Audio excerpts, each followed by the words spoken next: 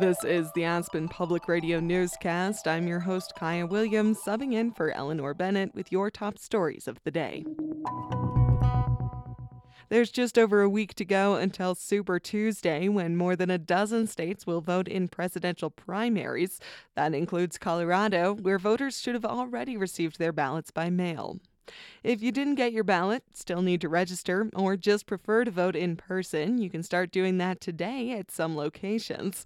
Pickens County residents can go to the Aspen Police Department. Eagle County residents can vote at the Clerk and Recorder's Office in Elgibel. Garfield County residents can vote early at the Glenwood Springs Community Center or the County Fairgrounds in Rifle. For more information on upcoming elections, you can head to aspenpublicradio.org.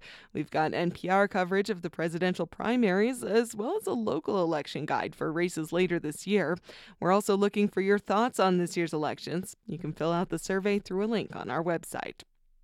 Eagle County Commissioners got an update on the Front Country Ranger program last week. It's a partnership between the county and the White River National Forest, funded by the county.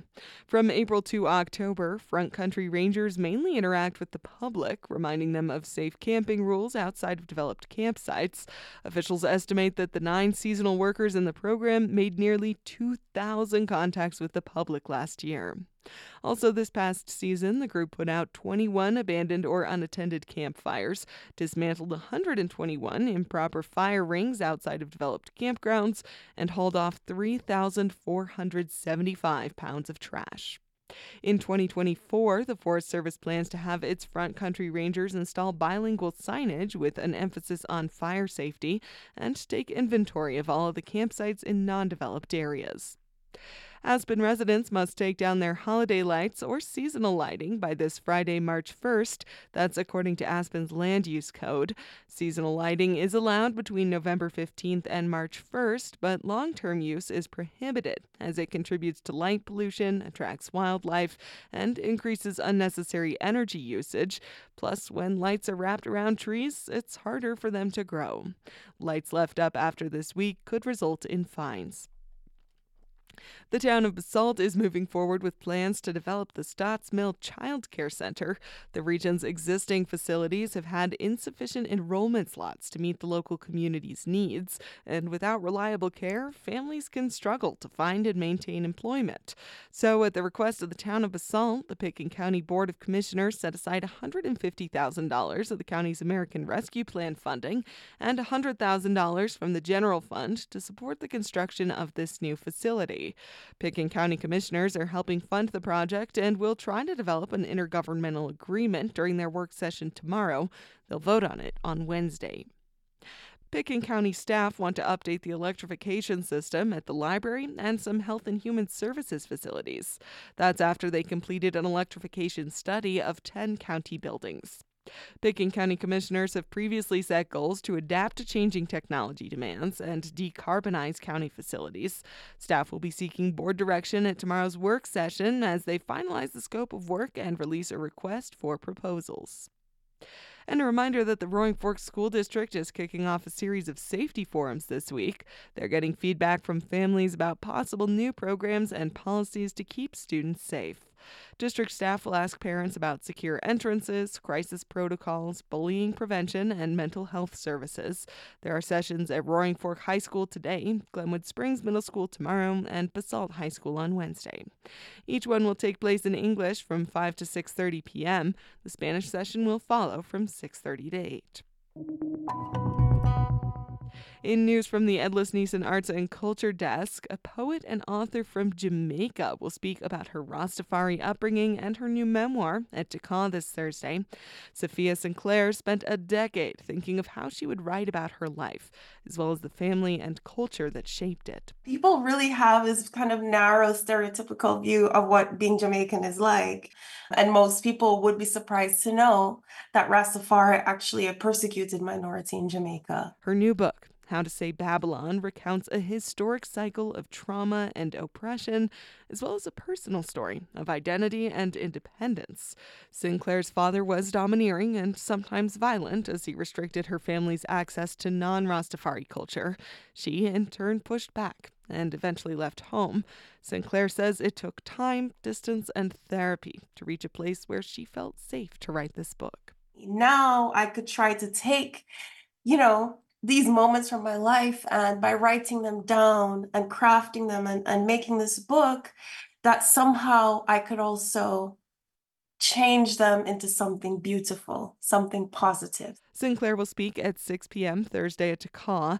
It's part of the Aspen Words Winter Words series, which is also streamed online. The Aspen Music Festival and School will commemorate its 75th anniversary this summer with performances by celebrated alumni and major guest musicians. The organization is announcing the lineup today, and many of the festival's biggest names will be returning this summer. Featured artists include pianist Joyce Yang, opera singer Renee Fleming, and conductor James Conlon, all Aspen Music Fest alumni, as well as guest musicians like violinist Augustine Hadalick, pianist Alexander Malafeev, and the multi-hyphenate talent Nicholas McGeegan. The theme this year, Becoming Who You Are, explores Aspen's impact on the development of thousands of classical musicians. And while there's a good dose of Bach and Wagner on the lineup, audiences will also get a look at the present and future of the genre, with new compositions by 21st century artists. The owners of a cafe, co-working space, and social club in downtown Aspen are handing over the keys to another local restaurateur. Candace Olson and Michaela Carpenter have decided to close Here House in a restaurant called Alpina, which previously operated as local coffee. The Aspen Daily News reports that they've sold their lease to Raphael Durley, who opened the French Alpine Bistro in Aspen and has been involved in several other projects. Durley is partnering with a culinary team based in New York and a big-name chef, Cedric Van Gerichten, son of the famous Jean-Georges. Olson and Carpenter ran Here House and the Next Door Cafe for several years.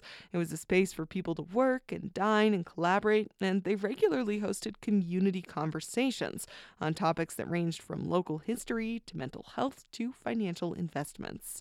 According to the Daily News, the new owner is looking to open his concept in late June.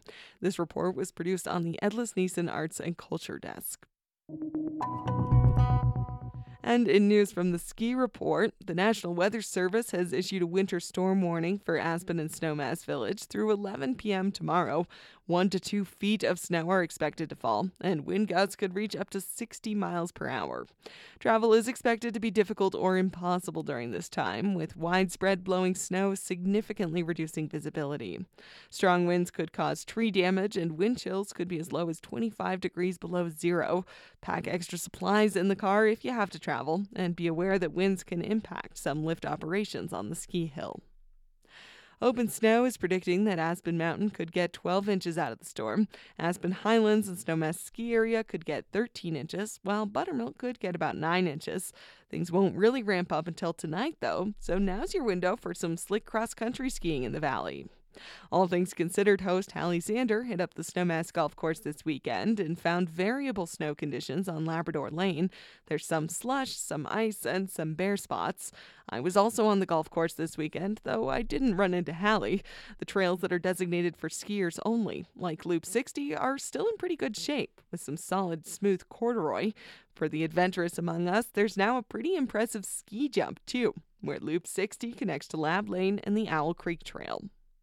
The Audi FIS Ski World Cup races are coming to Aspen Mountain this Friday through Sunday. The entire race course and Lift 1A are closed to the public this week as crews set up for the races.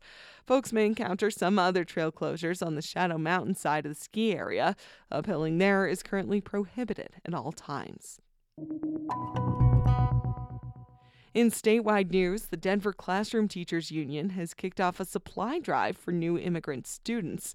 CPR education reporter Jenny Brundin has more. Denver Public Schools reports that more than 3,400 students have enrolled in schools across the district since summer. Some classrooms have 35 students. Some students need classroom supplies, and their families need basic supplies. Rob Gould is president of the Denver Classroom Teachers Association. New clothing, school supplies, and hygiene products. and even $10 gift cards, $10 to $20 gift cards that can help support a family. Teachers are making donations as the district's 6 community hubs collect money and supplies. Jenny Brandine, CPR News. 3 members of the University of Wyoming swimming and diving team were killed in a highway crash in northern Colorado last week. The Associated Press reports the crash happened Thursday afternoon on US 287, about 10 miles south of the Wyoming-Colorado line between Laramie and Fort Collins. A University of Wyoming statement says the crash injured 2 other team members who are expected to survive. The crash happened when the driver swerved off the road and the SUV rolled over multiple times. And in news from the region and beyond, wildfires are increasing in size and intensity, and billions are spent every year fighting them. New research suggests land managers could have a new ally to turn to: beavers. The Mountain West News Bureau's Murphy Woodhouse reports. When beavers get to work along mountain waterways, they can quickly turn them into sprawling wetlands. And those wetlands, according to new research, effectively provide critical refuge for plants and animals during even intense wildfires and aid in recovery post-fire. Looking at 3 major 2020 wildfires in Colorado and Wyoming, researchers found that nearly 90% of beaver-dammed riverscapes could be classified as so-called fire refugia, while just 60% of riverscapes without dams could. Lead author Emily Fairfax. From a policy perspective, I think what that could look like is really encouraging beavers to come back to these public lands and focusing our efforts on getting them into those watersheds that historically they did occupy in very high numbers. The paper, published by the Geological Society of America, concludes that, quote, beaver populations can be part of a comprehensive fire mitigation strategy. For the Mountain West News Bureau, I'm Murphy Woodhouse. A new report shows rooftop solar energy in the U.S. has increased tenfold over the past decade. Some states in our region led the charge, while others lag behind. The Mountain West News Bureau's Caleb Radel reports. In 2022, rooftop solar generated enough energy to power nearly 6 million homes. That's according to Environment America, a research and policy group. Nevada leads our region. Its solar energy from rooftops could power about 129,000 homes, 8th in the nation. Meanwhile, Wyoming could power only 2,100 homes, 46th in the nation. Colorado could power nearly 128,000 homes, 9th in the nation. Johanna Newman co-authored the report. She says lawmakers should make rooftop solar more accessible for homeowners and businesses. It's becoming increasingly absurd that consumers are paying a utility company to get energy from a polluting power plant hundreds of miles away when they could just be soaking up the sun on their roofs. She says rooftop solar has the potential to generate 45% of the nation's electricity, but in 2022, it produced just 1.5%. For the Mountain West News Bureau, I'm Caleb Radel. Las Vegas casinos took in a record amount of gambling revenue last year. More cities are gaining traction as gambling destinations, including some in our region. Las Vegas remains the #1 gambling spot in the nation, followed by Atlantic City, New Jersey. Colorado's Black Hawk Central City area ranked 10th, according to the latest data from the American Gaming Association. Nationwide revenues from casino games, sports betting, and virtual gaming hit $67 billion last year, the Gaming Association says. These figures do not include tribal gaming revenues.